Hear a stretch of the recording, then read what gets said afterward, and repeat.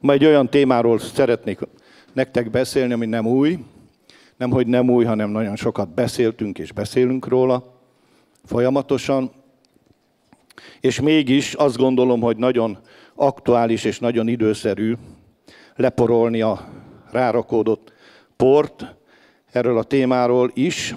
És 2018 elején, most még így az év elején, ahogy vagyunk, úgy éreztem, úgy vezetett engem az Úr, hogy beszéljünk erről a dologról, és ez pedig nem más, mint a nyelvünk, a beszédünk, a szavaink.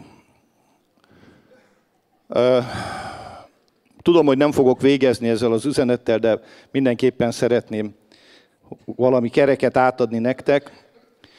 A 2 Korintus 4.13 az én kiinduló igém, ami azt mondja, idéz egy Zsoltárt, a 116. Zsoltárból, hogy hittem, és ezért szóltam. És a Zsoltár úgy folytatja, noha igen, megaláztatott voltam, valék. Én teljes szívemből hiszem, hogy a győztes keresztény életünknek van egy kulcsa. És ezt a kulcsot nekünk kell használni. Ez a kulcs, ez megnyit minden ajtót. És ez a kulcs nem más, mint a te beszéded, ami a te szívedben és a te szádban van. Tudom, hogy talán lerágott csont is sok esetben. De én azt hiszem, hogy a Szent Szellem minden Isten igéjét és minden üzenetet aktualizálni tud.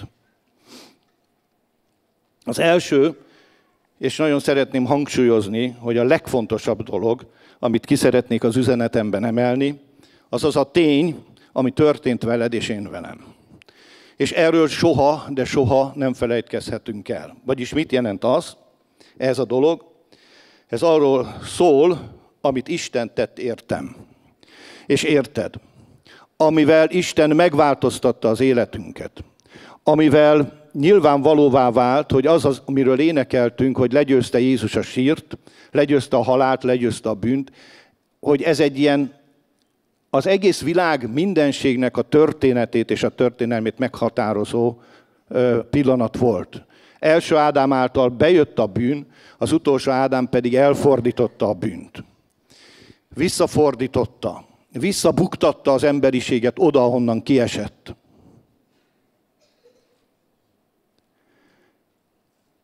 És ezért ki kell indulnunk mindig abból, és talán minden üzenetnél abból, hogy Isten velünk van, abból kell kiindulnunk, hogy meg vagyunk igazulva, hogy örök életünk van, hogy meg vannak bocsájtva a bűneink, és nem csak, hogy meg vannak bocsájtva a bűneink, hanem Isten igazsága vagyunk ebben a világban. Isten szeretete kitöltetett a szívünkbe, és ezért tudunk szeretni. Fel kell ismernünk, és látnunk kell azt, hogy ki ő, én bennem, és ki vagyok én, ő benne. És hogy mindez, ami veled történt, és velem történt, amit mi hitáltal birtokba vettünk, és ez minden dolognak a kiindulási pontja, hogy kegyelemből, hitáltal történt velünk. És nem cselekedetből, és nem a mi érdemeinkért, hanem az Isten kegyelméből, és az Isten érdemeiért, és az övé legyen ezért minden dicsőség. Ez a identitásban való megmaradás, ez mindig a te felelősséged. Ezt én nem tudom helyetted megtenni. Azt, hogy Isten szeret, azt nyilvánvalóan mondja a Biblia. De az, hogy ebben a szeretetben megmaradj, az a te felelősséged. A lehetőséged az, hogy kitöltetett a szívedbe az Isten szeretete. A felelősséged az, hogy megtartod magad ebben. És nem hátrálsz meg akkor se, hogyha bármilyen körülmények ennek ellene mondanának.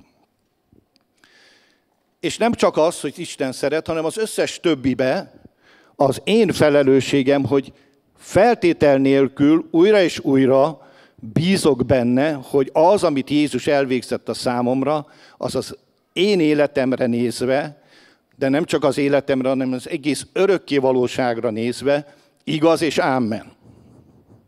És amikor én ebben erős vagyok, és te ebben erős vagy, és nem hátrálsz meg a körülmények nyomására, akkor vagy a hitnek az embere. Akkor van az, hogy nem arra nézel, ami a szemed előtt van, hanem arra nézel, amit kimondott az Isten az ő igéjében. Akkor valósul meg az az életedben és az életemben, hogy a láthatók azok ideig valók, és elmúlnak, és a láthatatlanok azok örökké valók, és meg fognak maradni mindörökké. És ezért Jézus azt mondta, hogy gyerekek, az ég és a föld, a gyerekeket én tettem az ég és a föld el fog múlni, de az én beszédem, az megmarad örökké. És aki ebben a beszédben bízik, aki erre a beszédre helyezte rá az életét, az soha nem fog megszégyenülni. Az soha nem fog csalódni.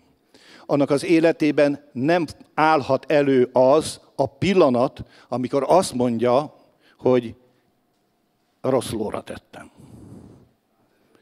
A lelkünkbe előfordul, amikor nyomás alatt vagyunk, gáz a helyzet, a körülmények, akkor mondjuk, hogy ó, Istenem, hol vagy? És ez már maga a szabadulásnak az imája. Mert az Isten ott van.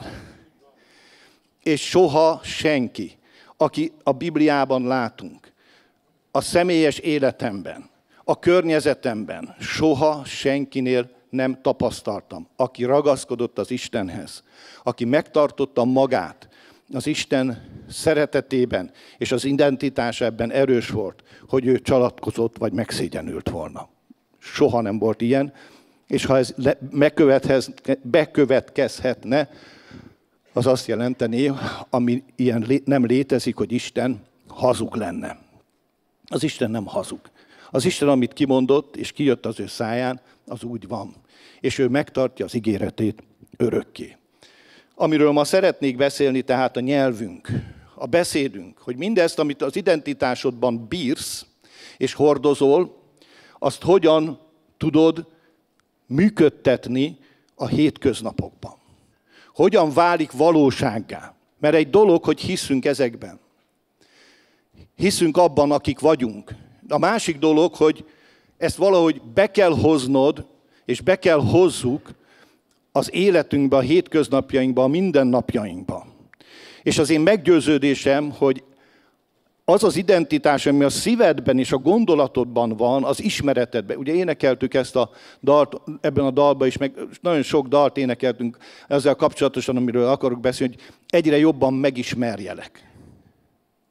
Igen, ez a földi létezésünknek az egyik célja.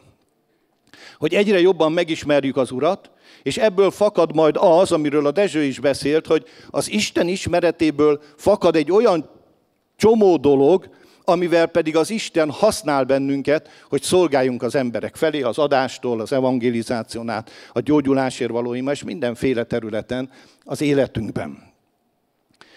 Tehát a hatékonyságod az nem feltétlen tükrözi vissza azt, hogy ki vagy.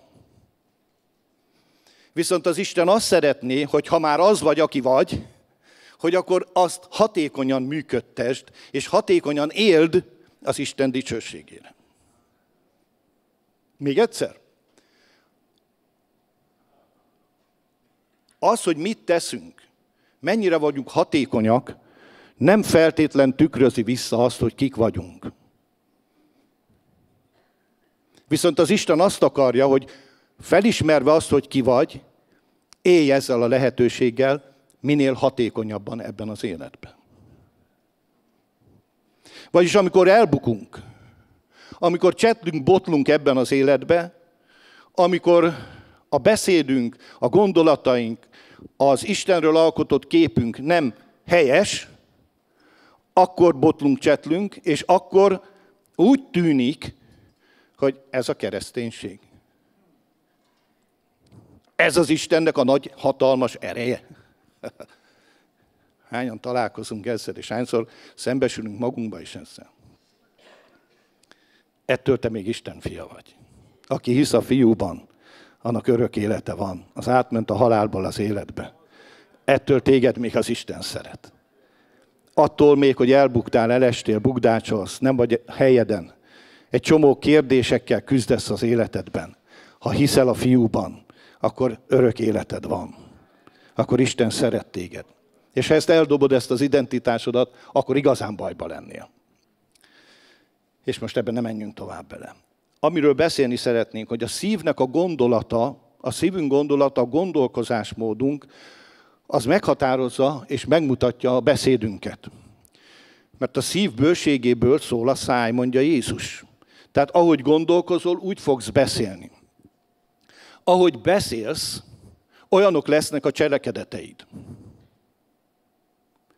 És ha ezek a cselekedetek rendszeresen működnek az életedbe, akkor életformává fog változni, vagyis részeddé válik. Az, hogy egyszer bejött, attól még nem részed. De ha ebben élsz, és ezt cselekeded, akkor ez életformává válik benned, és én bennem. És ez mind a jóra, és mind a rosszra egyaránt igaz. Hogy a gondolataid meghatározzák a beszédedet, a beszéded megmutatja, és nyilvánvalóvá válik a cselekedetek által és a cselekedetekben, és a ismételt, állandóan, folyamatosan ismételt cselekedetek, azok életformává, életvitellé, életformává válnak az életedbe, és az már nagyon erőteljesen befolyásolja azt, hogy mi lesz veled. Hogy mennyire leszel hatékony. Mennyire tudod megélni azt, amit az Isten mond, és amit az Isten nyilvánvalóvá tett. Nézzük meg Jézusnak mi a véleménye erről. Ugye Jézus, amikor beszélt, akkor minimum 3-4 féle embertípus volt vele szembe. Amit felolvasok a Máté evangéliumában, ez is erről szól. Hogy ott legalább voltak olyanok, akik, mondjuk a farizeusok, írástudók, akik iszonyatos ellenállással hallgatták a beszédét. Voltak kíváncsiskodó, hitetlen emberek körülötte, akik úgy nyitottak voltak talán arra, hogy valami behújjon a szívükbe. Voltak a benne hívők, akik hittek az ő szavának, akik elfogadták azt, ami Jézussal történt. Nyilván ők mondták azt, hogy soha ember így még nem beszélt, és csodálták őt, és hittek benne. És voltak a tanítványok, akik nem csak, hogy hittek benne, hanem el is kötelezték magukat mellette. Nekik már a hitük életmódszerűen, életvitelszerűen Jézus Krisztushoz volt kötve. És amikor a klasszikus tanítványságról beszélünk, akkor mindig ezt értjük alatta. Nem az, hogy lekekúzzuk egymást, és beszólunk egymásnak, hogy csinálja, hanem az, hogy életvitelszerűen az életünk minden pillanatában, tudatában vagyok annak, hogy Jézusé vagyok, hogy Jézussal kelek, Jézussal fekszek, Jézussal élek és Jézussal járok. De erről most nem akarok beszélni. Tehát legalább 4 féle embertípus volt, és ezekhez szól Jézus. És akkor az első ige, amit nézzünk meg, a Máté 12, 33-37, a következőt mondja. Máté 12. Vagy legyetek jó fák, és teremjetek jó gyümölcsöt, vagy legyetek romlott fák, és teremjetek romlott gyümölcsöt, mert a gyümölcséről ismerik meg a fát. Mérges kígyóknak fajzatai. Mi módon szólhattok jókat, holott gonoszok vagytok? Mert a szívnek teljességéből szól a száj. A jó ember az ő szívének jó kincséből hozza elő a jókat. A gonosz ember pedig az ő szívének gonosz kincseiből hozza elő a gonoszokat. De mondom nektek, minden hivalkodó beszédért, amit beszélnek az emberek, számot adnak majd az ítélet napján. Mert a te beszédedből ismertetsz igaznak, és a te beszédedből ismertetsz hamisnak. Annak fényében, amit elmondtam, hogy Jézus körül többféle ember állt, annak fényében teljesen egyértelmű ez az ige. Arról szól, hogy mi van a szívben. Arról beszél Jézus, hogy ami a szívben van, az nyilvánvalóvá válik. Az akkor is nyilvánvalóvá válik, hogyha megpróbáljuk elrejteni. Ma az internet világában az emberek, ugye beszélünk, az emberek nekiállnak, és a névtelenségnek és az ismeretlenségnek a beburkolózva és oda bújva a legdurvább szélsőségeket jó és rossz irányba egyaránt engedik meg maguknak. Én abszolút nem vagyok egy se csetelős, se semmi ilyesmi, azért még e-mail címem sincs, és ezt nem hivalkodva vagy büszkélkedve mondom, de az az igazság, hogy én magamról tudom, hogy én ezt nem, már nagyon sokszor beszéltünk, barátaim is mondták, hogy ez már mégiscsak túlzás, de én tudom, hogy nem vagyok alkalmas arra. Én nem akarom földulni az életemet. Nem akarom azt, hogy az életemben olyan befolyás érvényesüljön, ami tudom, hogy rombol. És vannak bizonyos dolgok, amiket nem tudsz másképp kizárni, mint hogy radikálisan zárod ki. És ezzel nem azt mondom, hogy aki e-mailezik, aki facebookozik, aki csetel, hogy az rossz dolgot csinál, ez az élet, ez az élet diktája. Viszont józannak kell lennünk, és értenünk kell. Na most ugye épp a Tamás kérdezte, na és aki a cseten fölteszi a kérdést, vagy a véleményt mond, akkor az beszél, vagy nem beszél? Az állást foglal, vagy nem? Abszolút állást foglal. Abszolút beszél. Akkor is beszél, ha ő magát elrejti az ismeretlenségbe. És azt mondja a Biblia, hogy minden rejtett dolog felszínre jön. És nem azért jön felszínre, mert én kinyomozom, vagy valaki kinyomozza, hogy ki van a mögött, a név mögött, vagy a jelige mögött, hanem azért jön felszínre, mert a szívnek állapota az megismertetik, és nyilvánvalóvá válik az emberek életében. És lehet, hogy névtelenül odaír valami olyat, amit arccal nem vállal. De tudd meg, hogy amit névtelenül odaírsz, az van a szívedben. Az vagy te. És lehet, hogy azt hiszed, hogy ez nem fog lebukni, és nem fog kiderülni, akkor is az vagy.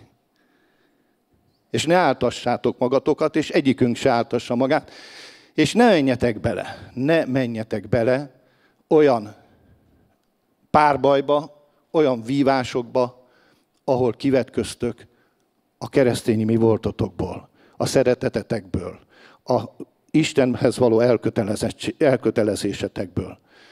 És ha észreveszed magadon azt az indulatot, akkor tudd, hogy nem jó úton vagy. És abszolút barátilag mondom, és tőlem annyit cseteltek, és annyit facebookoztok, amint akartok. De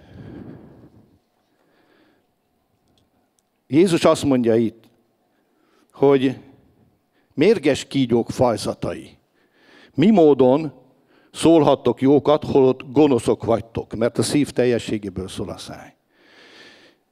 Ez nem neked szól, ez az ige. Te nem a mérges kígyónak a leszármazottja vagy. Te Jézus Krisztusnak a gyermeke vagy. Nem a mérges kígyó fajzata vagy. Nem a mérges kígyó szült téged újonnan, örök életre. A te szívedben már nem a gonoszság van, hanem az Istennek a szeretete és az Istennek a jósága van. És gondolkozz így magadról. És beszélj így ennek értelmében. Ez azoknak szólt, akik előtte egyébként a szövegkörnyezetből látjuk, megkérdőjelezték a Jézusnak az egész szolgálatát és a mindenét. És Jézus ezekhez mondja, hogy hát hogy képzelitek ti azt, hogy jókat fogtok mondani, holott belül gonoszok vagytok. És hogyha újjá születtél, és Jézus Krisztus van benned, akkor a szívedben már nem a gonoszság az Úr, hanem Jézus Krisztus az Úr. És akkor a te szívedből az fog kijönni, amit az Úr ad, és amit az Úr üzen, és az Úr küld. Nagyon-nagyon fontos. Tovább kell mennem. Máté 15. Máté 15-11 a következőt mondta Jézus. Nem az fertőzteti meg az embert, ami a szájon bemegy, hanem kijön a szájon. Az fertőzteti meg az embert. És akkor nem értik a tanítványok, és lejjebb lépünk a 15. versig. Péter pedig mondta neki, magyarázd meg nekünk ezt a példázatot, Jézus pedig mondta, ti is értelem nélkül valók vagytok. Nem értitek? Hogy minden, ami a szájon bemegy, a gyomorba jut, és a árnyészékbe, a WC-be köttet ki. Amik viszont a szájból kijönnek, azok a szívből származnak. És azok megfertőztetik az embert. Mert a szívből származnak a gonosz gondolatok, gyilkosságok, házasságtörések, paráznaságok, lopások, hamis tanúbizonyságok és káromlások. Ezek bizony megfertőztetik az embert, de a mosdatlan kézzel való evés nem fertőzteti meg. Bár tudjuk, hogy azért a vírusokat be lehet nyelni, mosdatlan kézzel való evés esetén például, úgyhogy azért meg lehet mosni a kezet, tehát Jézus nem azt mondta, hogy nem kell kezet mosnunk. Hanem egy nagyon fontos dologra világít rá megint az előzőekkel egyetértésben. Mégpedig arra, hogy 2 kör van, legalább 2. Az egyik egy biológiai kör, és a biológiai kör az nem fertőztet meg téged. Az, hogy eszel, és hogy mit eszel, az fontos a szervezeted, a biológiai szervezeted számára, szempontjából, de nem fontos a szellemi értelemben. És drágém, ebből már nagyon-nagyon-nagyon nagy kultuszok és mindenféle nőtte ki magát. És el lett spiritualizálva az egész evés kérdés is. Jézus azt mondja, hogy ez nem. Azt mondja, ez végig megy egy biológiai folyamaton, és eltávozik, és betölti a funkcióját.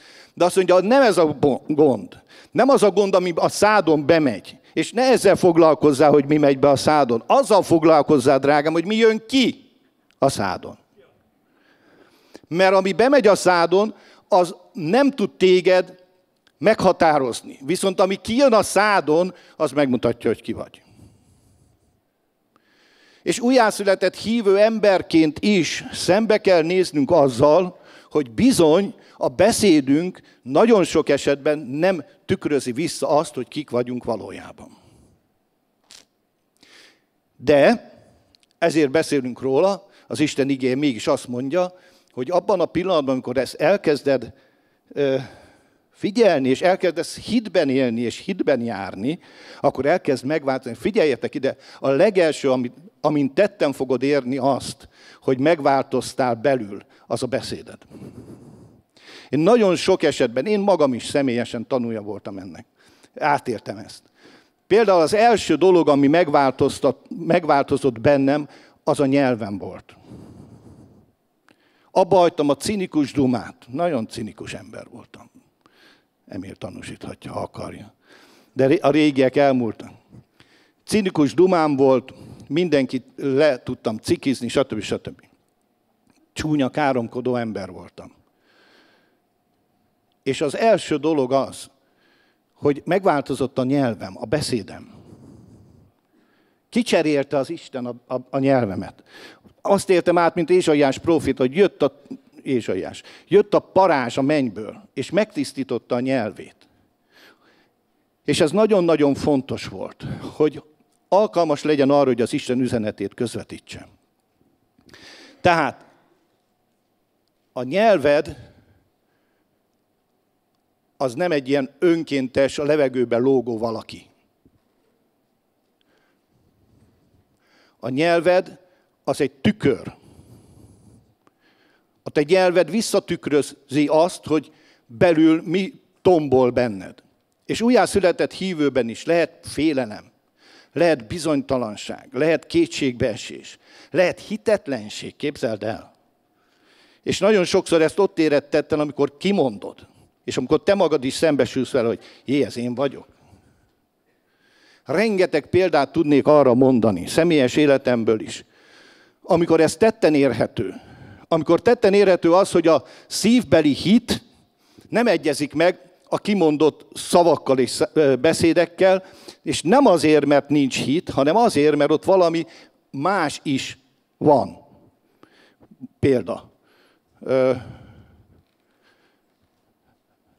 Megbetegedik egy családtagod, és az első dolog nyilván, amit teszel, hogy imádkozol érte. És ha így teszed, nagyon jól teszed. Oda mész a forráshoz, ahol tudod, hogy jön a gyógyulás, és jön a szabadulás. Igaz? Ez az üzenet, ez a fantasztikus dolog. Imádkozunk, hiszünk, megvalljuk, kimondjuk, és utána azt mondjuk, hogy de a kataflámot azt vedd be. Most nem, semmi bajom nincs a kataflámmal. Meg az algopirinnás. Meg az összes többivel. De nincs szinkronban az egész. valahol kibicsaklik. Az orvosok, az orvosok, azok Isten szolgálja javunkra.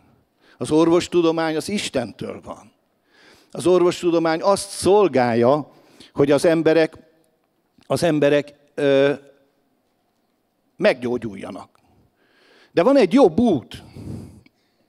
Van egy jobb út, és ez az Isten által kimondott és közvetített út, hogy például az az elv, hogy Jézus sebeiben meggyógyultunk. És hogyha meggyógyultunk Jézus sebeiben, és azért mondom, mert a napokban is volt ez, akkor mondd ki. Ha kimondtad, ha ezt hiszed, és kimondtad a szádat, akkor viszont cselekedj úgy. Mert különben ellentmondásba kerülsz. Igaz? Drága orvos barátom, azt mondja, hála Istennek sok a beteg. Na mondom, jó van.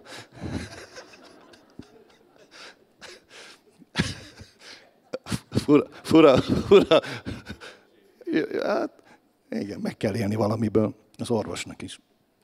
Meg tudod, a gyógyszerésznek is, meg mindenki. Na jó, visszatérve. Még egy igét szeretnék felolvasni a Márk 11-ből. És ott már erre nagyon erőteljesen ráfordul Jézus a beszédünkre. Márk 11. Nagyon ismert igék, ezek mindegyik ismert ige. Ugye az előzmény az, hogy Jézus megátkozza a fügefát, és a tanítványok megdöbbennek, hogy a fügefa egyik pillanatra másikra kiszárad. És azt mondja, Péter visszaemlékezik a 21. versbe, hogy Mester, nézd, a fügefa, amelyet megátkoztál, kiszáradt. És Jézus felelt, és mondta neki, legyen hitetek Istenben, ugye ezt úgy is szoktuk fordítani, hogy legyen olyan hitetek, mint az Istené, vagy legyen Isten hitetek. Mert bizony mondom nektek, ha valaki azt mondja ennek a hegynek, kelj fel és ugorjál a tengerbe, és szívében nem kételkedik, hanem hiszi, hogy amit mond megtörténik, meg lesz neki, amit mondott. Azért mondom én is nektek, teszem én hozzá, amit könyörgéstekbe kértek, higgyétek, hogy mindazt megnyeritek, és meg lesz nektek. Ugye itt Kenneth Hagintől, Andrew Wommacken keresztül, és rengeteg tanító, hittanító is, és nem hittanító is teljesen egyetért, hogy itt a szón van a hangsúly. Hogyha van a szívedben hit, akkor mondd ki a száddal. És ezzel már ráfordultunk arra a részre, ami nekünk szól, amit nekünk üzen az Úr. Hogy a benned lévő meggyőződést, hitet, az identitásoddal kapcsolatos, és minden dologgal, ami ebben az életben él, azt a száddal tudod birtokban venni, és a száddal, amikor birtokba veszed, akkor válik igazából valósággá a számodra, akkor indul el a cselekedetek. És erről beszél Jézus is, és erről beszél, és itt most tovább lépek, és megyünk a Róma 10-hez. A Róma 10 ugye megint csak kimondottan erről szól, hogy mi van a szívbe, és mi van a szájba. És Jézus ugye a fügefa sztori után világosan megmondta az övéinek, hogy amikor az Istennel harmóniában van a hited, akkor amikor ezt kimondod, az meg lesz neked, amit mondasz. Tehát amikor az Isten hited van, vagyis olyan hited van, mint az Istené, vagyis nem az önmagad céljaira és az érdekeire és a magad... mert persze a magadért is imádkozol, de nem a magad énjéből és a magad akaratából teszed ezt, hanem az Istennel harmóniában teszed. Ez nagyon fontos. Azt mondta nekem valaki, jó, akkor én most kimondom azt, hogy nekem 5-ös találatom lesz a héten. És meg lesz nekem az, amit mondok. Na most, ha ez így lenne, akkor az ezért érdekes dolog lenne, hogyha csak ennyire egyszerű lenne a dolog, akkor mindenki kimondaná, hogy most pedig nekem a héten mit tudom, milyen lottok vannak, van már mindenféle, milliárdok hátán, hogy akkor de nem így működik. Az Istenben való hit, vagy az Isten hit, az Istennel harmóniában való hit, az nem abból indul ki, hogy én mit akarok, én mit gondolok, és én mit szeretnék, és mi az én tervem és az elképzelésem. Mondom, ez Isten nem teszi teljesen félre, hanem abból indul ki, hogy mi az Istennek az akarata, mi az Istennek a terve, mi az Istennek a célja, mi az, amit az Isten tervezett el a számomra. És hogyha ezt megértem, akkor tudok Istennel harmóniában úgy imádkozni és úgy cselekedni, hogy az nyilvánvaló lesz mindenki számára, és ez a beszédemen keresztül jelenik meg. Lefaragjuk ezeket, hozok egy bicskát legközelebb. No, drágáim, Róma 10. Atyám fiai, szívem szerint kívánom és Istentől könyörgöm az Izrael idvességét, mert bizonyságot teszek felőlük, hogy Isten iránt való buzgóság van bennük, de nem megismerés szerint. Mert az Isten igazságát nem ismerték, vagy nem ismervén, az ő tulajdon igazságukat igyekeztek érvényesíteni, az Isten igazságának nem engedelmeskedtek. Álljunk meg egy pillanatra. Nem akarok Izraelről beszélni, mert a témánk az inkább az, hogy söpörjünk a saját házunk táján. De Pál nem véletlenül hozza az Izrael példáját, és nem véletlenül mondja el azt ebben a dologban, hogy van igyekezet, az nagyon fontos és tényleg lényeges dolog. De az igyekezetnek ismeret szerint, megismerés szerint kell történnie. És azt mondja, hogy ha csak igyekezés van, és nincs megismerés, akkor az félrevezet. Az félrevezet, drágáim, a vallásnak ez a lényege. Hogy igyekezzél, hogy csináljad, hogy nyomjad, hogy tedd ezt, tedd azt, még a megvallást is mondja, még a szellemi harcot is mondja, még egy csomó mindent mond, ami emberi igyekezet. És az emberi igyekezet, ha nem megismerés szerinti, akkor nem hoz neked áldást, és nem hoz neked jót. Érts meg, és értsük meg, hogy ez így működik. Hogy ami megismerésünk, ami Isten ismeretünk, ami Istenről kapott kijelentésünk, kimondása, és az hoz létre hitet, és annak a kimondása hozza létre azt az életet, amiről itt beszélünk. Vagyis az igazság, Isten igazságát nem ismerték meg, de te megismerted az Isten igazságát. Mégpedig azt, hogy a törvény vége Krisztus minden hívőnek a megigazulására, végig megigazulásról beszélt. Mert Mózes a törvényből való igazságról, megigazulásról azt írja, hogy aki azokat cselekeszi, él azok által. Ez volt a mózesi rendszer. A hitből való igazság pedig így szól. Ne mondd a te szívedbe, hogy kicsoda megy fel a mennybe, hogy Krisztust aláhozza, avagy kicsoda száll a mélységbe, hogy Krisztus a halálból felhozza, hanem mit mond? Azt mondja, hogy közel hozzád a beszéd. A szádban és a szívedben van, azaz a hit beszéde, amelyet mi hirdetünk. Mert ha te száddal vallást teszel az Úr Jézusról, és szívedben hiszed, hogy az Isten feltámasztotta őt a halálból, akkor szódzó leszel megtartatól. Mert szívvel hiszünk az igazságra, és szájjal teszünk vallást az üdvösségre. Mert azt mondja az írás, hogy valaki, azaz mindenki, aki ő benne hisz, nem fog megszégyenülni. És ebben nincs különbség zsidó meg görög között, mert ugyanaz az Ura mindenkinek, aki kegyelemben gazdag mindenkihez, akik őt segítségül hívják. Mert mindenki, aki segítségül hívja az Úr nevét, megtartatik, vagyis szodzó. Mi módon hívják azért segítségül, ha nem hisznek benne? Mi módon hisznek pedig, ha nem hallottak? Mi módon hallanának, ha nincs prédikáció? Mi módon prédikálnak pedig, ha el nem küldetnek? Amiként megvan írva, milyen szépek a békesség hirdetőknek a lábai, akik jókat hirdetnek. De nem mindenek engedelmeskednek az evangéliumnak. Mert Ézsaiás azt mondja, Uram, kicsoda hitt a mi beszédünknek. Ezért, mivel hogy nem mindenki engedett az evangéliumnak, a hit hallásból van, hallás pedig az Istennek az igéje által, Isten kijelentett igéje által.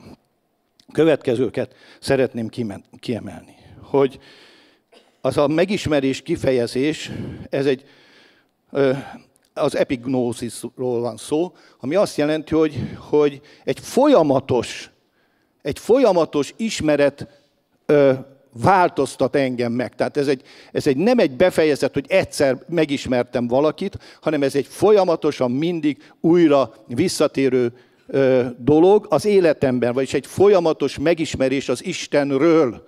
És ezért a folyamatos megismerése az Istennek az engem megváltoztat, és egy más emberré tesz. Nézzétek, ha csak arra gondolok, hogy én a keresztény életemben, ami nem olyan hosszú, de mégis már nem is annyira kevés, az alatt az idő alatt hányszor változtatott meg az Isten ismeretről ismeretre, megértésről megértésre. És ez nem azt jelenti, hogy ami akkor előtte volt, az nem ért semmit. Akkor is az ember, én is, és te is a magad hite és az ismerete szerint követted az Urat. De most adott az Úr többet, adott az Úr mást, és akkor ad többet és mást, hogyha ezt az ember kéri, várja, elvárja az Istentől. És ebben él, és ebben működik, és ebben mozog. És ezért olvassa a Bibliát, és ezért imádkozik, és ezért van közösségben az Úrral, és ezt nem lehet elmondani, hogy ezt kell csinálni, mert akkor nem fogjátok csinálni. Hanem azt kell megértened, hogy neked kell rádöbbenned arra. Ezt nem kívülről tudják elmondani, neked senki nem tudja kívülről, persze mi nekünk mondanunk kell, mert bátorítani akarunk ebben. De ez neked belülről kell, hogy fakadjon. Miért? Mert megtapasztalod ennek a valóságát. Megtapasztalod ennek azt a valóságát, aminél nincs jobb. Nincs jobb annál, mint amikor az Úr újabb és újabb megértést és kijelentést ad az ő megismerésében. Még a 3. vers. Vagy az Isten igazságának a talaján állsz, vagy a tulajdon igazságot talaján állsz. Nem állhatsz egyszerre a két talajon. Ha az Isten igazságának a talaján állsz, akkor azt fogadod el, abban élsz és abban jársz, amit az Isten mondott. Ha a tulajdon igazságodnak, ugye a zsidókat mondja, de ez ugyanígy van a kereszténységben is. Ha a tulajdon igazságot talaján állsz, akkor pedig mindig szembe kerülsz az Isten igazságával. Mert a test és vér, az embernek az akarata, az embernek az indulata, az embernek az erőlködése, az nem szolgálja az Istennek a dicsőségét. Attól mindig izzadságszagú lesz az életünk. És ezért beszélünk a kegyelemről. Nem azért beszélünk a kegyelemről, mert a kegyelem alatt mindent lehet, és akkor szabadság van arra, hogy vétkezzünk és bármit megcsináljunk. Ellenkezőleg. Azért beszélünk a kegyelemről, mert csak a kegyelem tart engem abba a pozícióba, hogy az Isten talaján álljak.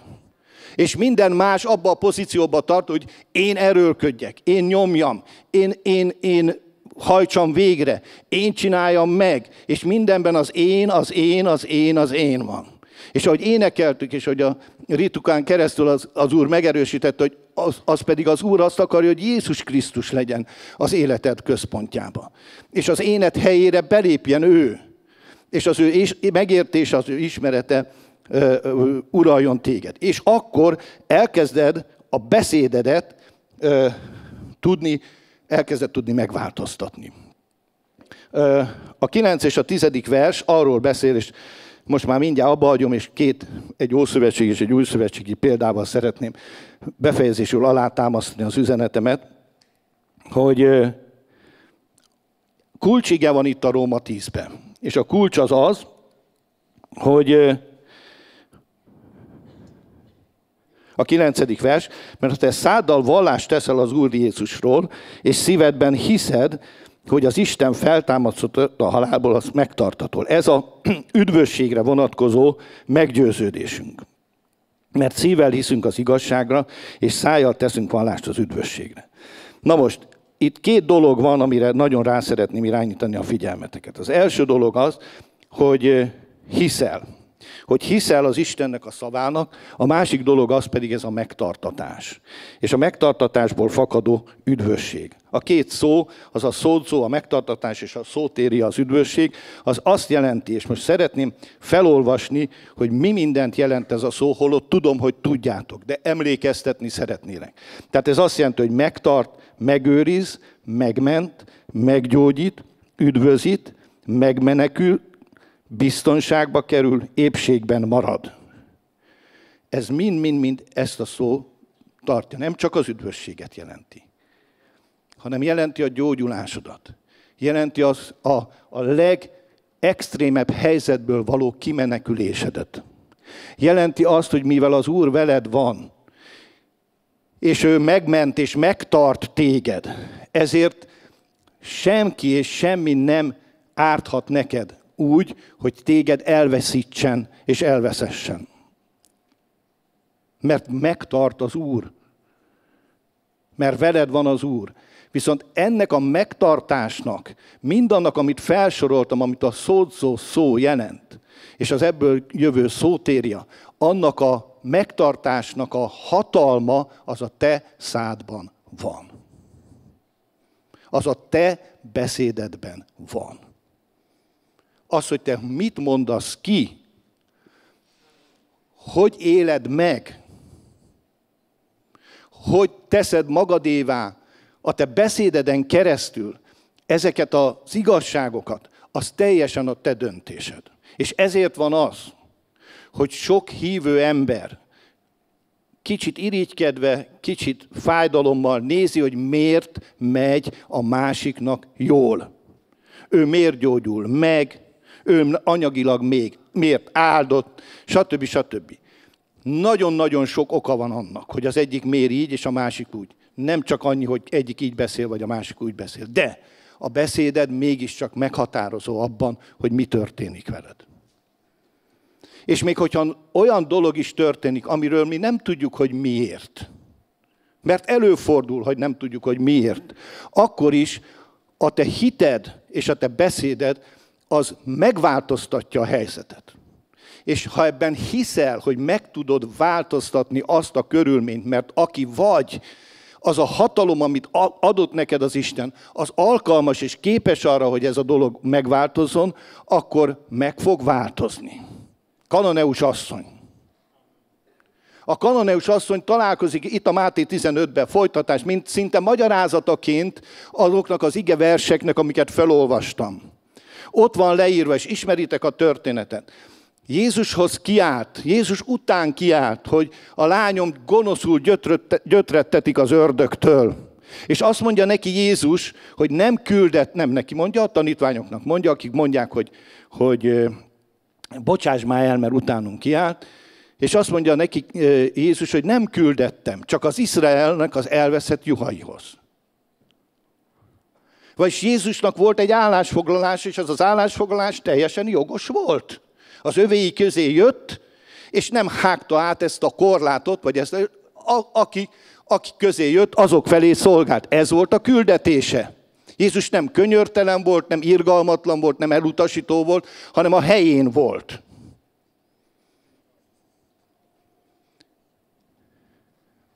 És akkor beírja az asszony, és az asszony kéri, hogy Uram, könyörülj. És akkor azt mondja Jézus neki, hogy nem illik a fiak kenyerét elvenni, és az ebeknek vetni. Nem találkozunk hasonló megnyilvánulással sem Jézus szolgálata alatt. Olyannal igen, hogy kiverte a kufárokat a templomból, és beszólt nekik. És úgy tűnik nekem, hogy ezen a ponton megtorpanunk, elbizonytalanodunk, és meghátrálunk. És ez az a pont, amikor úgy érzi az ember, hogy már az Isten is elutasít. És az Isten sem akarja. Nincs benne az Isten akaratában. Mondjon nekem akárki akármit. Nem így az asszony. Nem így ez az asszony. Az asszony jóvá hagyja Jézusnak az értékítéletét. És az első szava az, hogy úgy van, Uram. Nem az volt, hogy erről beszéltetek, ez a szeretetnek a profétája. Ez a könyörületesség. Stb. Nem. Úgy van, Uram.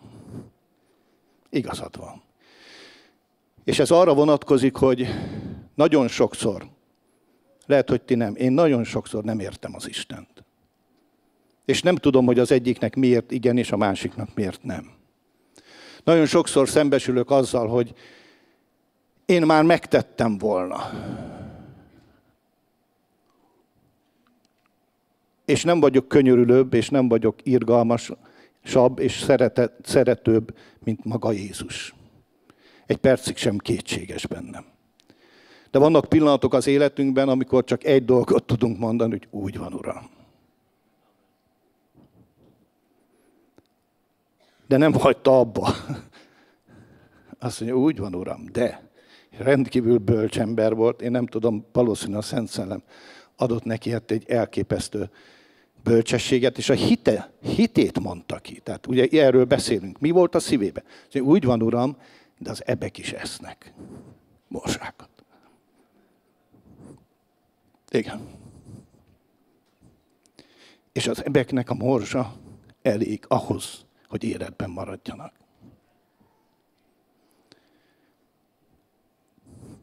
És Jézus megváltoztatja a döntését. És abban a pillanatban olvassuk. Nem egy óra múlva, nem egy nap múlva, abban a pillanatban meggyógyult a lánya.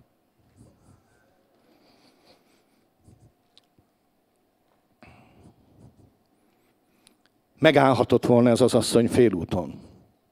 Elvonulhatott volna megkeseredve. Istenre is, emberekre is, szolgálókra is. Gyülekezetekre. Szolgáló testvérekre. Elmondhatta volna magába, hogy ez ugyanolyan kamu, mint az összes többi. Hiszen végig küzdötte az életét. Egy beteg gyerekkel. És csak azt tudja, aki ebben benne van, hogy ez mit jelent egy anyának, vagy egy apának. De nem állt meg. Nem állt meg félúton. Nem állt meg azzal, hogy mert nem a meghátrálás embere volt, hanem a hité. És ezért győzelmet vett. És ezért nincs veszett fejsze, nyele. Nincs veszett helyzet az Istennél. Nincs olyan, amit az Isten, ha hit van az ember szívébe, akkor ne tenne meg. A hit viszont hallásból van, a hallás, ahogy olvastuk, az Istennek az igéjéből. És ezért bátorítson benneteket az, hogy a megtartatásod, a győzelmed, a nehézségek fölött, az anyagiak fölött, a betegség fölött, a bármi fölött, ahogy a Soma is elénekeltette velünk nagyon helyesen, személyesen, tudjad és higgyél abban, hogy mindez a beszédeddel irányítható, és változtatható, és jóra fordítható. És meg lesz neked, amit mondtál. És ami kijön a szádból, és ez a benned lévő hitből jön ki, az megváltoztat téged. Mondok egy ószövetségi példát még, az újszövetségit elmondtam. Még ez talán belefér. 1 Sámuel 17. Azért hoztam ezt az igét, mert nagyon sokat lehetett. Rengeteg igéről gondolkoztam, hogy tényleg így volt, hogy ezek az emberek az ő beszédükkel, az ő hitükkel országokat győztek le, tényleg megfutamították az ellenségnek a hadait. Egyrészről, másrészről börtönbe vetettek, tömlőzbe vetettek, kardére hányadtak, de mindezekben felettébb diadalmaskodtak az Isten bennük lévő szeretet által. 1 Sámuel 17-ben ugye talán az egyik legismertebb ószövetségi történet van leírva, Góliátnak és a Dávidnak a története. És azért hoztam ezt ide, mert nagyon jól reprezentálja, visszaadja, bemutatja azt, hogy miről is beszélünk. Hogy miről is beszélünk tulajdonképpen, hogy mennyire, és tudom, hogy ismeritek a történetet, 1000 tanítást hallottatok róla, és magatok is esetleg mondtátok, de mégis emlékezzünk meg, és nem fogom elolvasni az egész történetet az ismertsége miatt, csak egy pár gondolattal szeretném a figyelmeteket ráirányítani erre a történetre. Az a lényeg, ugye, hogy ez a filiszteus Góliát, ez egy hatalmas ember volt. És ez a hatalmas ember kisgyerek korától kezdve hadakozást tanult, erős volt, hatalmas volt, rendkívül jó fegyverzete volt, akkori kornak megfelelően a legkiválóbb fegyverei voltak. Tehát minden szempontból idézőjelbe teszem, jogos volt az a kiállás, hogy na állítsatok szembe velem valakit, aki megmérkőzik velem, minek írtsuk ki egymást, legyen ő egy, én egy, mérkőzünk meg egymással, és aki győz, azért lesz az ország, és a többi hódoljon be. Ennek az embernek természetes szinten természetes módon mindene megvolt arra, hogy ezzel kérkedjen. És ez az ember volt elég ostoba ahhoz, hogy azt gondolta, hogy tényleg ez a legtöbb, amit el lehet érni ezen a területen, a hadakozás területén. És ő úgy gondolta, hogy még ebben még az is belefér, hogy nem csak az embereket szidalmazza, hanem még az Istent is, illetve az Isten soha nem szidalta így direktbe, hanem az Istennek a seregeit. És ő ekkor túlmegy egy ponton. És ezt ugye megcsinálja naponta, többször, és úgy tűnik nekem, és gondoljátok végig, hogy nem volt senki az összes erős, vitéz férfiú között, aki szembe mert volna vele menni. És ennek nagyon racionális oka van. Az volt a racionális oka, hogy ez az ember messze a legerősebb volt azon az egész vidéken. Nem volt hozzá fogható és hozzá hasonló. Mindegyikünk életében vannak ilyenek. Mindegyikünk életében bejön a Góliát effektus. Mindegyikünk szembe találja magát olyan kihívással az életünk során nem egyszer és nem kétszer, amikor megjelenik előtted a Góliát. És az a te Góliátod. És az azért jön, hogy téged veszessen el, téged bizonytalanítson el, téged próbáljon kizökkenteni abból a hitből, aki te magad vagy.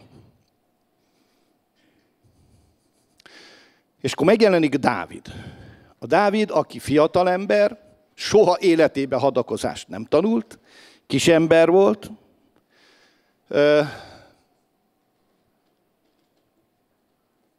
A két embert, ha emberileg hasonlítjuk össze, akkor nincs esély. Tehát tényleg akkor semmi, de semmi esély nincs a túlerővel szemben. Teljesen aránytalan a küzdelem.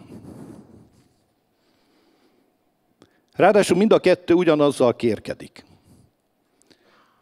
Talán megfigyeltétek, csak így fölhívom figyelmet. Mind a kettő azt mondta, hogy gyere ide, oda megyek, megöllek, és a testedet a mezei vadaknak és az égi madaraknak fogom adni. Ezt mondta Góliát is, ezt mondta Dávid is.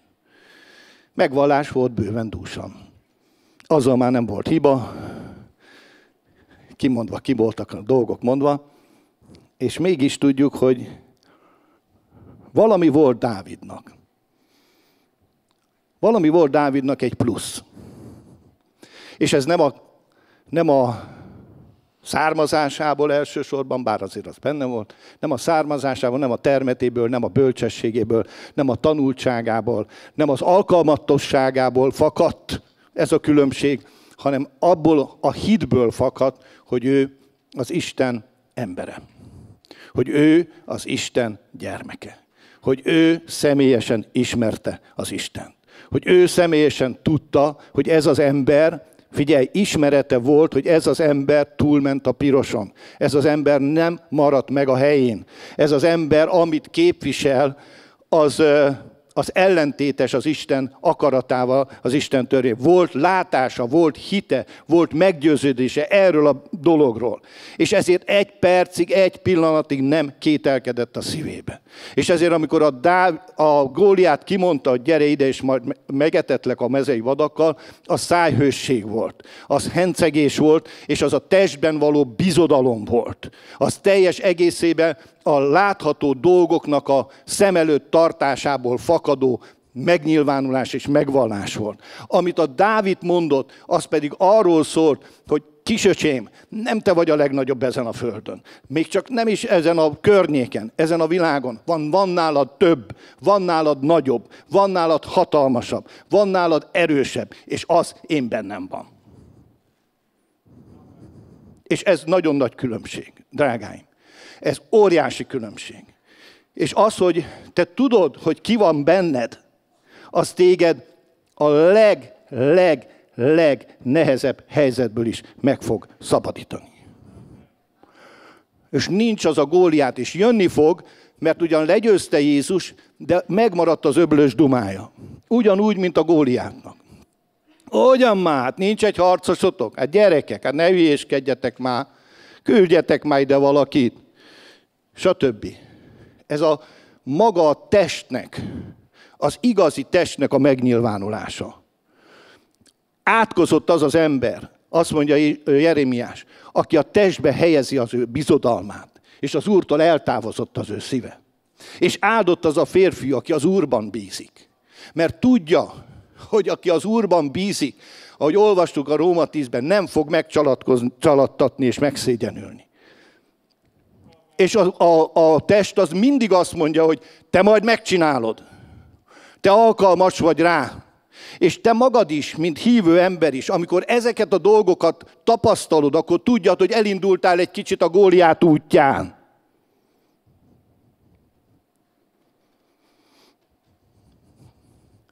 Aki a páncéljába, a termetébe, összes többiben, amiket elmondtam, bízott. De Izrael, te az Úrban bízzál, mert ő a te erősséged, ő a te megtartó erősséged, ő a te felkented, ő a te királyod, ő a te segítséged, és te egyház, te Jézus Krisztusban bízzál, mert ő az, aki átvisz a nehézségeket. Az ő kegyelméből, az ő hűségéből, az ő jóságából, ő diadalra vezet téged a Krisztus Jézusban. És nincsen olyan Góliát, akit nem fogsz tudni legyőzni, és a Dávid ezt tudta. A Dávid ezt tudta, és a Dávidnak ez nem volt kérdés. Tehát a Dávid szíve rendben volt, nem véletlen volt Isten szíve szerinti férfiú. A Dávid szíve rendben volt, és a Dávid azt mondta, hogy elmegyek, és levágom a fejét. Hát mivel vágod le a fejed, még kardot sincs, öcsém. Hát a király is azt mondta, hogy hát mit gondolsz te? A bátyja ugye az Eliába azt mondta, ne vakmerősködjél itt, menjél vissza a juhokhoz. Szórakozol itt, felnőtt emberek között. Mit képzelsz te? Kis csávó, húzzál haza. Akkor miért nem állt ki az Eliáb, ha már ekkora volt a dumája? Miért nem állt ki Saul, hol volt? Ő volt a legmagasabb. Lehet, hogy csak a derekáig ért a Góliátnak, de legalább magas volt.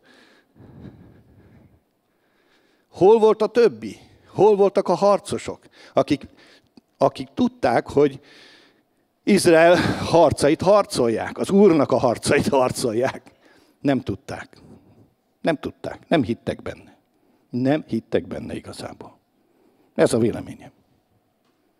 Ha hittek volna benne, akkor ott tolongtak volna, hogy majd megyek én. Dehogy is, ne te menj, majd én elmegyek, majd én figyeld meg, hogy levágom a fejét. Hát velem van az Úr, mint ahogy veled is. De ők nem hittek ebbe. Miért? Mert megbénította őket a szemük előtt lévő látvány. Megbénította az a látvány, hogy tornyosultott a csávó előttük. És egy ember volt, aki a juhok mellől jött, és ő sem volt kipróbálatlan. Dávid nem ott kezdte a pályafutását. Dávid ott fölkente a Sámuel, tehát rajta volt az Úrnak a kenete, felkenetése. Dávid úgy lett kiválasztva, hogy Isten látta az ő szívét, hogy ez az ember, ez ég az Úrért, az ő szíve az Úrért van elkötelezve. Tehát a szíve rendben volt az Istennel, ezért volt rendben a beszéde is. Mert a szív bőségéből szól a száj. Az ő szíve tudta, hogy ő kicsoda, és tudta, hogy ő az Isten fölkentje. És azt is tudta, hogy ha én az Isten fölkentje vagyok, akkor ez az ember, ez káromlás szól. Akkor ez az ember nincs a helyén. Akkor ezt az embert én elmegyek, és félretolom az útból. És nem én fogom félretolni, hanem az Isten, aki velem van ebben a harcban. És ugye mindig mondjuk, hogy ő följebb látott, mint a Góliát. A Góliát feje fölé látott, és látta az Istennek a hatalmát, és az Istennek az erejét. És ez a srác, ez ott dicsérte az Urat, és már olvassuk előtte való fejezetbe, hogy amikor gonosz szellem gyötörte a Sault, akkor a Dávid dicsérte az Urat. És ezért a dicséret rendkívül fontos fegyver a mi életünkben. Amikor megtanuljuk dicsérni az Urat a legnehezebb kihívások közepette is, meg amikor jó dolgok vannak, akkor is, és szüntelenül és folyamatosan, nem véletlen mondja ez Dávid, hogy dicsérem az Urat éjjel és nappal, akkor az neked az te szíved számára, a te identitásod számára egy semmihez nem fogható megerősítést ad. Mert olyankor mindig leveszed a tekinteted, idézőjelbe teszem háromszor, balga módon. És nem magadra nézel, de ez nem balgaság, ez a bölcsesség, ez maga a bölcsesség. Hanem az Istenre nézel, és arra, amit az Isten tett, érted, és nem az, amit te próbálsz tenni az Istenért. És amikor dicséred az Urat, akkor elkezdesz feltöltődni, elkezdesz helyedre kerülni, elkezded az identitásodat betölteni. És Dávid ezt folyamatosan tette. És a Dávid ezt úgy tudta tenni, hogy a démonok hanyat homlok menekültek a Saultól, amelyek gyötörték őt. Tehát nem minden előzmény nélkül megy oda a Dávid. Amellett szerintem a paritjával is tudott bánni. És akkor jön a Saul, és magához szivatja, és azt mondja, hogy ki ez a kis csávó? Honnan került ez ide? Pedig hát ismerhette volna, nagyon démonikus befolyás alatt lehetett, hogy nem ismerte fel a Dávidot, de nem mindegy. Ki ez a kis ember? Akkor oda viszi az Abner. És azt mondja, te?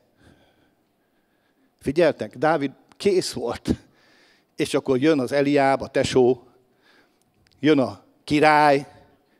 Gyerek, ezt te nem tudod megcsinálni. Kizárt dolog. Hát nem is a Saullal volt az igazi, vagy a Góliáttal volt az igazi baj, a tesókkal volt az igazi baj. Mond ez nektek valamit? Biztos nem, persze. Ez a gyülekezet, ez perfekt, tökéletes. Itt nincs ilyen. Nincs ilyen, hogy a tesó beszól, hogy hagyjad már, ne imádkozzál már. Hát nem látod, hogy úgyis meghal. Vagy úgyis így, vagy úgyis úgy. Hagyjuk békén egymást, jó?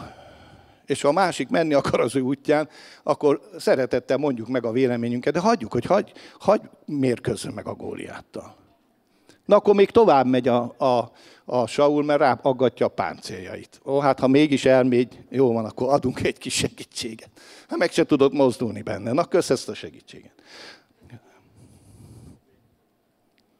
Sámson is azt mondta, oké, bármi, csak ti ne rohanjatok rám, ti hagyjatok engem békén, majd én megmérkőzök a filiszteusokkal, de ti ne, mert ugye, na mindegy.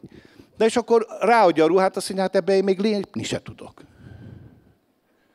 És ennek is van üzenete, annélkül, hogy most mindent el akarnék szellemiesíteni a történetbe. De tényleg az az üzenet, hogy neked a saját utadat, a hit utadat kell járnod. És a saját szellemi fegyvereiddel, és a saját eszközeiddel kell menned előre. És amit neked ad az Úr, nem biztos, hogy jó a másiknak. Az a recept, ami téged győzelemre vezet, az nem biztos, hogy a másiknak is a győzelmet jelenti. És a győzelem útja.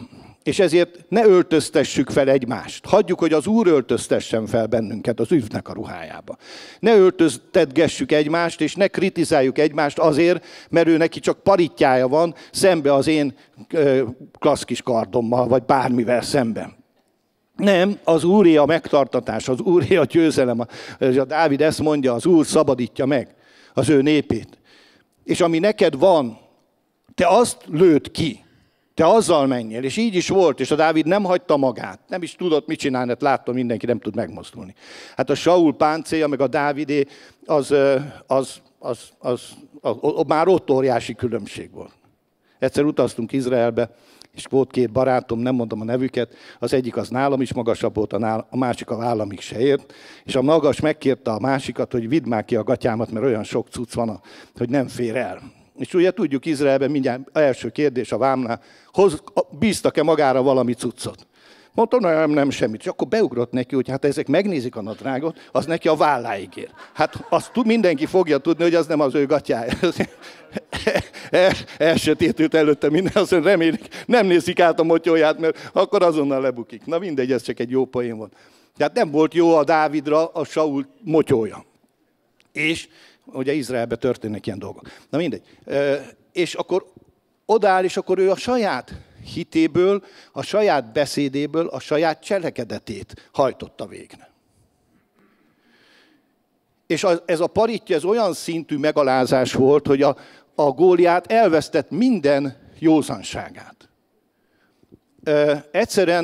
Egyszerűen elfelejtett, hogy a Benjamindák egyébként olyan jó paritjások voltak, hogy nem tudom hány száz méterre el tudták találni a hajszálat is, valami ilyesmi van leírva róluk, tehát tudtak a paritjával. De nem ez a lényeg. Az a lényeg, hogy a Dávid a saját eszközeivel megy, és a hitének és a beszédének a cselekedete az volt, hogy elment a patakhoz, kiválasztott 5 követ, amiből 1 kellett csak. Figyelj, 5 volt neki, de csak 1-re volt szükség. És az az első kő, amit megforgatott, abban már benne volt az Isten. Azt már az Isten vitte oda. Mondom, lehet, hogy marha jól tudod célozni, nem tudom, de én azt gondolom, hogy ezt az Isten vitte be a Góliátnak. És tudjátok, a Góliát nem hanyatt esik, amikor fejbe találja a kő, hanem pofára esik. Mit ad Isten? A természet törvényével ellentétben. Előre zuhan, bele a homokba, a porba. Ez az Istennek a totális győzelme az ellenség ereje felett. Ebben benne van az, hogy amikor te kiküldöd a követ, amikor te kimondod a hitedet, ami benned van, és azt szerint lépsz és cselekszel, és utána fölkelsz a beteg ágyból, utána nem sajnáltatod magad a nem tudom én hol, utána nem azt várod, hogy majd mindenki jöjjön és kanosszát járjon nálad, hanem a hited szerint lépsz és cselekszel, vagyis kilövöd azt a követ, akkor az Isten oda viszi, ahol annak lenni kell. Pontosan oda a sisak rostéján, vagy nem tudom én milyenje volt neki, keresztül bele oda a halántékába. És hogyha ez a kő itt eltalálta, még jó, hogy az Emilt nem ott talált el a hűtő, ha ez itt eltalál valakit, akkor ott vége. És hogyha az a kis kő, amit azért úgy meg tudnak ám pörgetni, az olyan, mint a puskagolyó. Ha az oda bemegy, akkor az lesz, ami a Góliáttal történt. Drágáim, elolvassuk, ismerjük, tudjátok, szerintem az első történet, amit megismertem a Bibliából. Nem tudom, hány éves lehettem, de mindig tetszett, és ugye klasszikus protestáns családban, ugye a Dávid és a Góliát, meg a fiúk a kemencébe, meg a többi, ezek mind ismert történetek voltak, ilyen picikorunktól kezdve. Tehát rengeteget hallhattad, de szeretném, ha úgy mennél el ma erről a helyről, hogy tudjad, hogy a kő, a szó és a hit mind benned vannak, és veled vannak. És olvassátok el, én amikor elolvastam, úgy megrendültem, hogy igen, a mi okulásunkra irattak meg, és mennyire meg tudunk sérülni, és mennyire félénkekké tudunk válni. És mennyire nem tudunk az életünk egy bizonyos kihívásakor a Góliáttal szemben mennyire nem tudunk, tehát idő kell hozzá, hogy egyszerűen az ember elkezdje azt mondani, összeszedni magát, és azt mondja, hogy de nem. Hát nem győzhet a Góliát. És Jézus Krisztus óta nemhogy nem győzhet a Góliát le van győzve. Le van győzve. Jézus Krisztus bevitte az ő kövét, azt az Istennek az igéjét, a követ az ellenségnek a koponyájába, és egyetlen áldozatával örökre legyőzte azt, aki bennünket kárhoztatott és vádolt. És mégis az Isten népe nagyon-nagyon sokszor alámegy ennek a kárhoztatásnak, alámegy ennek a vádlásnak. A szemünk előtt való dolgokra nézünk, legyen az betegség, szegénység, szükség, átok, másnak az átokja. Figyeljetek, megélénkült ma Magyarországon megint az átkozódás, bizonyos újságcikkek és egyéb okokból kifolyólag. Emberek olyan szinten átkozódnak interneten is, telefonban és személyesen, hogy az ember csak le van döbbenve, és kit érdekel egy újságcikk, de egy újságcikk el tud indítani egy olyan lavinát, hogy az emberek kivetköznek magukból, és kvázi úgy védik a mundér becsületét, hogy közben a legalpáribb, a világ számára is megdöbbentő módon, alpári módon kikelve magukból, magukat újjászületett hívő, keresztény embereknek tartó emberek nyilvánulnak meg, akkor azt mondom, hogy itt valahol nagyon-nagyon nagy a gáz. Nagyon-nagyon nagy a gáz. Nagyon-nagyon el tud hitetni az ellenség embereket, hogyha ez így megtörténhet. És azért mondom, hogy de veled ne történjen meg, hanem te teljes szívedből vedd birtokba azt, aki vagy. A szívedből, a beszédedben, a cselekedetedben, és hidd el, hogy amikor ezek a cselekedetek úgy megtörténnek, akkor életformáddá fog válni. Dávidnak életformájává vált, hogy győzött a harcba. Ez volt az életformája. Dávid tudta. És amikor tényleg a siklákban volt egy olyan, amikor elbizonytalanodott, akkor is azt olvasjuk, hogy megerősítette magát az Úrban, és legyőzte a siklákba betört ammonitákat, amálékitákat. Értitek? Mert életformájává vált. És amikor nem ment a csatába, akkor jött a Becsavéval való balhé. Vagyis, mert neki ott lett volna a helye. Az lett volna az igazi helye. De mindegy. Most az a lényeg, hogy életformáddá fog válni, mert átéled és megtapasztalod az Istennek az irántad megnyilvánuló jóságát. És ezt tudod, hogy tudod? A beszédeddel. És a Dávid akkor győzött már, amikor azt mondta a Saulnak, hogy elmegy a te szolgád, és le fogja győzni ezt az embert. És nem tudták lebeszélni. Nem akkor győzte, amikor a Dávidnak mondta, hanem amikor már Saulnak mondta, ő már akkor megnyerte a csatát. És akkor az Úr már tudta, hogy igen, ez az ember a beszédje által birtokba vette és veszi azt, ami az Isten akarata. És ő volt az egyetlen az egész Izraelben, aki akkor abban a szituációban tudta, hogy mi az Isten akarata, és mi az Istennek a célja. És ő tisztában volt vele, de nem csak akkor, utána, és hát utána annyit, na akkor vágjál le, ennyi filiszteus, stb. Egy csomó dolog volt, ahol Saul mindent megpróbált, hogy valahogy elveszesse Dávidot, és az Úr mindig vele volt. És mindig megtartotta. És minden Dávid, vagy a Góliáttal szemben, minden helyzetben győzelemre vezette. Figyelj, győzelemre vagy elhívva. És ez a győzelem ott van a szívedben, mert hiszed, hogy Jézus Krisztus győzött, akkor ez ott van a szívedben. Akkor légy szíves, megkérlek, 2018-ban különösen, figyelj oda a beszédedre, figyelj oda, hogy mit mondasz a száddal, figyelj oda, hogy minek adod át a hangulatodnak, az érzéseidnek, a látványnak, a szívedet, vagy pedig megállsz abba a hitbe és meggyőződésre, aki te vagy Krisztusban. És akkor jöhetnek a Góliátok, 2018-ban jöhetnek a hamis proféciák, meg minden, meg a igaz proféciák, tök mindegy, nem fogsz megfélemledni, nem fogsz elbizonytalanodni, nem fogod azt mondani, hogy hú, az Isten becsapott, hanem győztes maradsz, mert győztes is vagy. És maradj győztes a te beszéded, a te igéd, a te kimondott szavaidon keresztül. Tartsd birtokba azt a győzelmet, ami már a tiéd. Isten áldjon meg benneteket. Köszönöm, hogy meghallgattatok.